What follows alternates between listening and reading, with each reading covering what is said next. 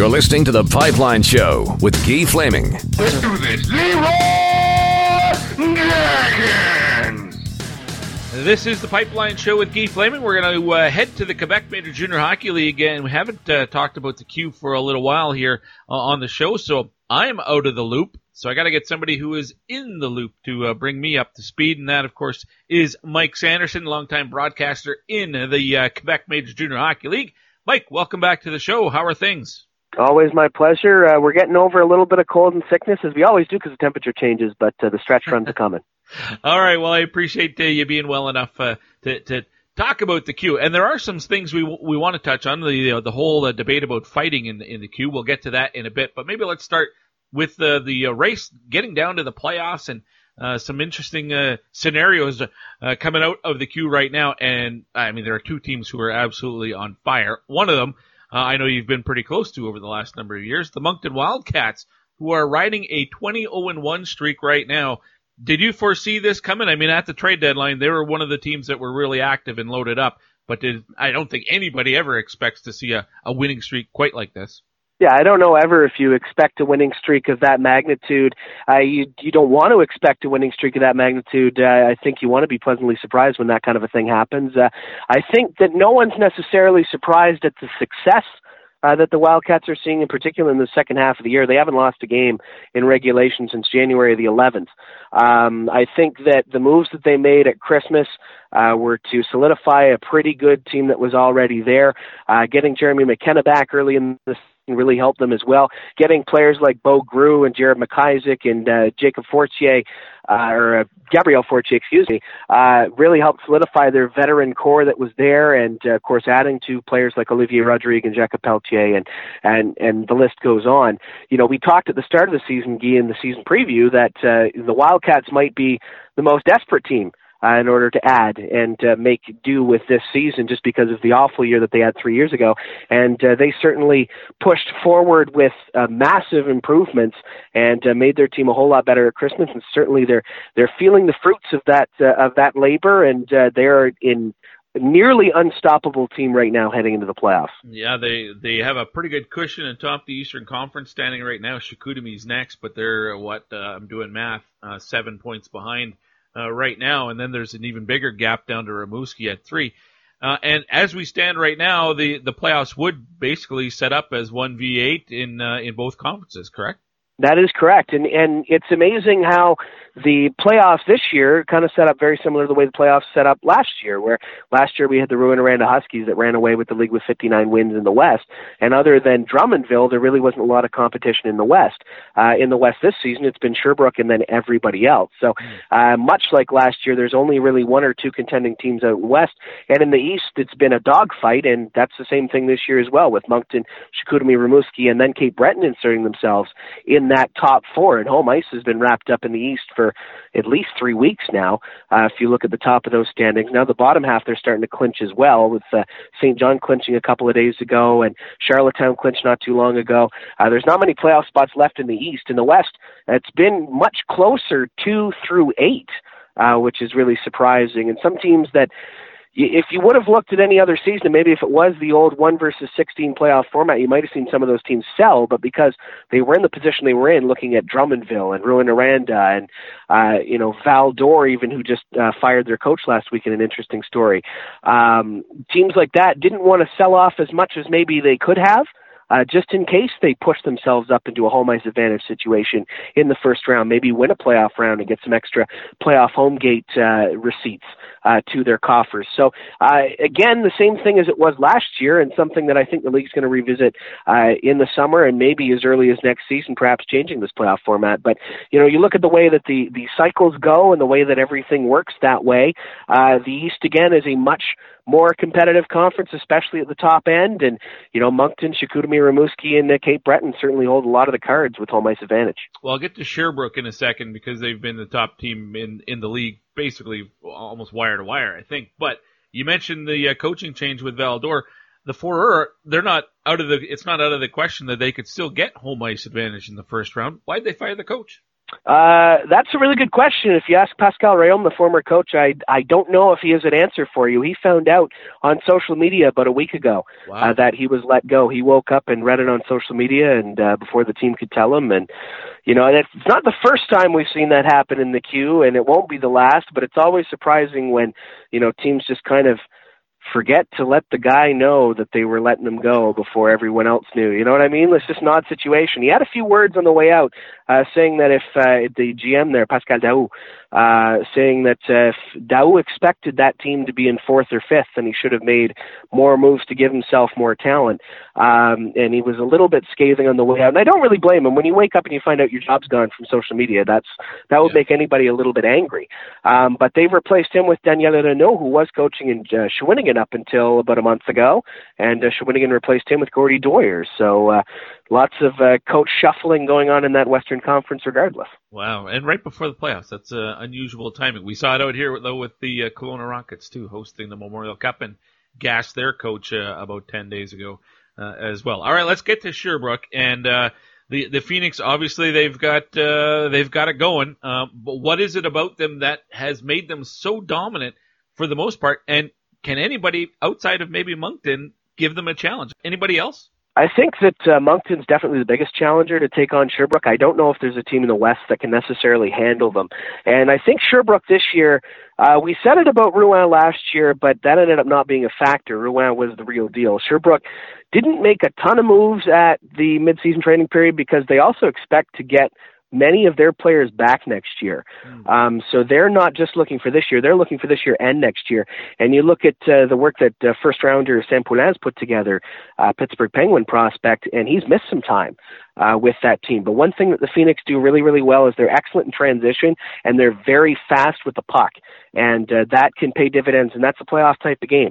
If you can get the puck and go north with it and you can move it really quickly, that can really work to your advantage. And for the Sherbrooke Phoenix, that has definitely worked to their advantage this season, whether it's been a number of top prospects or whether it's whoever's in the lineup every night. They did pick up a couple of defensemen in Bolduc and Bernard on the back end who really will help them out this season, but they didn't have to do a whole lot to improve themselves. And again, looking at this year and next year, they'll get Samuel Hovai back next year, who's their goaltender, who's been on fire all year long. He's been tremendous. You look at Sam Poulin, who, it's a 50-50. He might be back in the queue again next year. So, that's your two biggest players coming into next season, and you got a handle on both of them. Unfortunately, the rest of your top line is going to be going pro because they're both 20, but, you can replace that with some trades, and if you're going for it next year, you can make moves to move some young players at that point. But, for the Sherbrooke Phoenix and Jocelyn Thibault, they didn't see the urgency to get better this year for the sake of collapsing next year. And I think that you see the way that team is playing, and I think you can understand why. They can be just as good next season. And they've got a style of play that really works in all facets, in all times of the year, be it regular season or be it playoffs. They're a relatively physical team, but they don't shy away from the physical play, and they go to the rough areas, especially Sam Poulin, who is their top-line center. He has missed some time, but he had an excellent playoff last year, and there's no reason not to expect that to continue. I put them right in with the other contenders. I think that a team like Chicoutimi or Rimouski could give them a run for their money. I think that Sherbrooke's a better team than both of them, but certainly we've seen a number of upsets in the queue, and it wouldn't surprise me if a few happen this year either. I have been butchering that goaltender's name all season. How do you pronounce the goalie's name in Sherbrooke? Samuel Lavai. Lavai. Okay, yeah. My face is red because I have been destroying that name all season long. Well, you can take comfort in that one. That one's straight from the goaltender himself. All right, perfect. We've gone this long in the conversation and haven't mentioned the name Alexis Lafreniere. This is a guy who could steal a series, but he's in that same conference with the Moncton Wildcats. Where do you see that Rimouski team going this year? I mean, they're third right now in the conference, but so much top-end talent. Could they surprise? And top-end talent really is the biggest name when you talk about the Rimouski Oceanic, almost to their detriment. If you look at the way that their team is set up, Zach Bolduc's been great as another rookie behind that top line, but really the Oceanic go where that top line goes, and that's Alexis Lafreniere, Cedric Pare, and Dimitri Zavgorodnia. Behind those three, and in the playoffs, they're going to get 35 minutes. Behind those three, they've got Nicolas Gay, who's a pretty good offensive player. Bulduk's been really good as a rookie, but beyond that, they don't have anybody who can score. So the toughest part with Rimouski is going to be what do you do with those other 25 minutes when Lafreniere's not on the ice, when Pare's not on the ice, when Zavgorodnia's not on the ice. Defensively, they've improved themselves quite a bit by getting Justin Bergeron on the back end, and they do add to a pretty decent defensive core, a bit younger, but Chris Innes is pretty good. Isaac Belleville has been an excellent rookie at pushing the puck up forward. He's been great on the power play. And in goal, Creed Jones has been excellent in the absence of Colton Ellis, and now Ellis is back and healthy again. So they've got two great goaltenders. They're going to have to pick which one they want to ride. But in the terms of Rimouski, I think of the top four in the East, they might be the most vulnerable, and it's just because of the time when the Lafreniere line is not on the ice, they're going to have to make plays happen. Once that Lafreniere line's on the ice, it's the best line in the queue. But beyond that is where Rimouski might have some trouble. All right, well, we'll watch for that. Mike, I wanted to get to that story we were talking about briefly with the whole fighting scenario in the queue, and it was up for debate, and you were telling me it's been pushed to the summer. What's the latest that you're hearing in that regard? Well, I know that there was a lot of pushback to the prospect of the Quebec Major Junior Hockey League banning fighting for a couple of reasons. Of course, there is the old school mentality. Well, you can't ban fighting. It's been a part of the game since the game has existed. There's that argument. There is also the idea that how much deviation of the rules between the three leagues can you really let happen? Right. And it kind of the Q just kind of came out and said, "Oh, we're going to discuss it in the Board of Governors meeting or in the league meeting," and kind of really quickly just kind of introduced it and then said, "Yeah, we're going to talk about it," and then it just kind of got pushed off. They didn't really bring it forward necessarily with the idea of bringing a ton of research or something that they've looked at specifically from their point of view for quite a long time.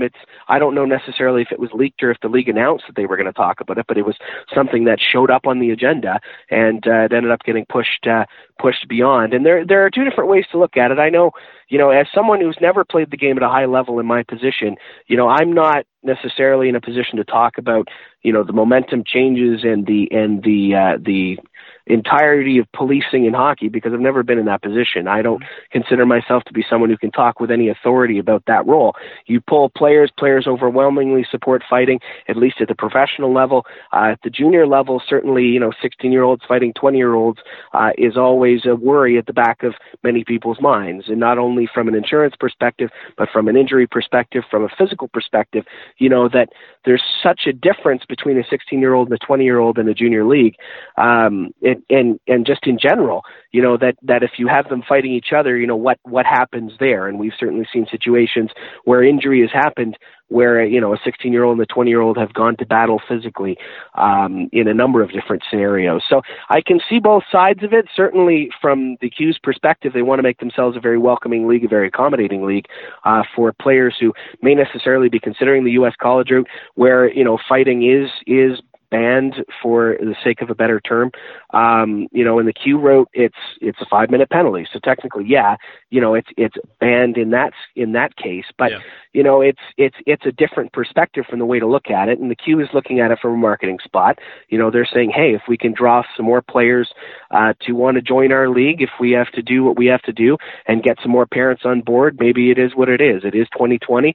We know more realities of CTE. We know more realities of what pummeling a growing brain can do and have the long-term impacts that it does. And I think certainly more study is necessary in that avenue. But the league's going to look at it in the summer, and we'll see what happens from there. I know in some ways it's kind of like keeping the Band-Aid on. I think, and we saw with Johnny Boychuk this week, in the case of wearing visors and he getting clipped in the face by a skate. And how long now the question becomes, is everybody going to be wearing full cages, from that perspective as well? Is this a case of, is it a matter of time and should we rip the Band-Aid off now? Or is it something that, is it kicking a can down the road, or is it something that we feel we can keep as a traditional part and aspect of the sport? And there's a lot of different ways you can really look at it. And the Q is going to, instead of looking at it now, looking at it at August at the earliest. Yeah, I would say fighting has been on a steady decline for the last number of years. But from a fan perspective, and I'm like you, as a broadcaster, I don't have the background to suggest whether there's a place for it anymore or not. But calling a game and a fight breaks out, the fans definitely get up for it. So it's still of interest to, I think, most general fans. Personally, I wouldn't miss it if fighting was gone. And I agree with you. I think we kind of have to take a look at the long-term effects, both benefits and negative effects of fighting in the game. It seems to me an easy solution would be if you get in a fight, maybe there's a game or 2-game suspension, and that would probably curtail it enough where fighting would even drop much more significantly than it already has. And you fight in college hockey, you're done for a game as well. Yeah, and I would agree with that, and I think that that's not an uncommon solution to that look. I know the Q and the OHL and other leagues have flirted with the idea, well, if you fight in the last 5 minutes or staged fighting or all that it comes with an extra punitive element to it. Wouldn't be surprised by that. If you look at the fighting numbers, and the Q in particular, and I know I do when I prep for every broadcast because I want to know the fighting numbers for each team in case fights happen. And really, it has been in case fights happen because fights are down, and they're down by quite a wide margin. Some teams have gone from having 35 or 40 fights 2 years ago to having 25 last year to having 12 this year, and we're through most of the year, so those numbers are somewhat comparable. So we're talking about a dramatic drop in fights per game in the regular season for a lot of teams. Some teams in the Q used to lead by fighting majors with 45 or 50, and now last year the lead, I think it was under 30, and this year the lead's around the same as well. So, it's in some ways a natural progression as well that, the aggression and the physicality is kind of leaving our game a little bit, and the fighting aspect of it is leaving our game, and I think that that's an accurate thing to say. So that brings another question of, do we necessarily have to do anything to make fighting drop, or will it continue its natural progression? I just pulled up the stats. The leading penalty guy in the Q right now is Thomas Caron with the Rampart, 115 penalty minutes. That's it. We're gone are the days where a guy has 300 penalty minutes. Yeah, in the Q there were 400 and 500 minutes, it seemed, every year 15 years ago. Yeah. So I think it's on its way out anyway, but we could probably speed that up. And again, I wouldn't miss it if it's gone, but I'm not on the ice, so who knows? There could be side effects without fighting that we don't foresee right now that might be just as bad or even worse. Exactly, and that's why the Q can't be speedy in choosing what they do with this. You have to take a very pragmatic approach when you look into banning fighting or making fighting more punitive, or what decision you make is that what are the opposite, what is the opposite position on that, and what would happen, if this then that, right? So if fighting ends up being more punitive and it ends up being a position where players find it less of an advantage to fight, well, what's the alternative? Because we've all seen games where, the passion and the anger gets to a boiling point, and what happens then? Is it going to be a cheap shot? Is it going to be a stick swinging incident? Is it going to be just a bunch of name calling? What is it? And we don't really know because we haven't been in that situation yet. So that's another angle that we all have to look at. And I agree with you. I don't know that one of the three leagues can make this change without the other two following suit. So maybe this is more of a CHL question than it is just for the Q. But Mike, as always, great stuff. Thanks for your time, and we'll chat again, I'm sure, once the playoffs get going. Absolutely. Always my pleasure. That's the voice of the St. John Sea Dogs, Mike Sanderson, also a writer with McKean's Hockey, and once again, knocking it out of the park here on the Pipeline Show. I love a bilingual guy who can pronounce all the French names just so easily and effortlessly, and I try to say a French name, and even though I have a French background, I'm embarrassed to say I don't speak French well enough to say that I speak French, but I just butcher the names, and there's something about a French name pronounced by a French-speaking person just makes it so much better. So I appreciate Mike for that, and for all the other information that he brings to the show every time that he's on the program. Schedule in the Q this weekend, well, for the two main teams, and really, to me, it's almost a two-team race now, but the Moncton Wildcats, they are at home on Saturday. They don't play tonight. But can they keep the streak going? They'll do it. If they do, they'll do it against Patrick Roy and the Quebec Rempart. Meanwhile, Sherbrooke is at home tonight, Friday night, against Val-d'Or, and then on the road in Ottawa to play the Gatineau Olympique I guess they're in Gatineau, Quebec, but across the river from Ottawa. Moncton also playing on Sunday, so back-to-backs for both teams, but not 3-3 for either. Moncton will host Drummondville on a Sunday afternoon. If you're a follower of the Q, let me know, of those two teams, is there a favorite right now, or does it go right down to the wire? Could you see that being a 6 or 7 game series with a lot of overtime? You let me know. You can hit me up on Twitter at TPS_Guy. All right, we had a 2020 Draft Spotlight segment. To start the show, we're going to have one in the next segment as well. Another guy who's projected to go in the first round, getting a lot of those guys on the show here lately. Caden Gooley, defenseman with the Prince Albert Raiders. First rounder, late first round. I've seen him ranked in the teens. I've also seen some publications that have him just outside the first round. So I guess he's not a lock to go in the top 31. But Caden Gooley, following in the footsteps of his older brother with the Prince Albert Raiders, and trying to help the defending champs get back to repeat and defend that crown. Let's get to know Caden Gooley next here on the Pipeline Show. Minnesota selects as the first pick in the 1988 entry draft from Prince Albert, Mike Modano. Hey, this is former Prince Albert Raider Mike Modano, and you're listening to the Pipeline Show. Go Raiders, go! Go Raiders, go! The green, white, and gold theme is Go Raiders, go! We take on the roughest and welcome the toughest, but the song in Prince Albert is Go Raiders, go! Nothing compares to the smile on a child's face after their wish has been granted. The Rainbow Society of Alberta is dedicated to granting wishes throughout the province to children who have been diagnosed with a life-threatening or severe chronic medical illness. And you can help too. View the wishes, refer a child, and donate at rainbowsociety.ab.ca or get involved as a volunteer. Having a wish come true fills a child's heart with hope and happiness. Visit rainbowsociety.ab.ca today.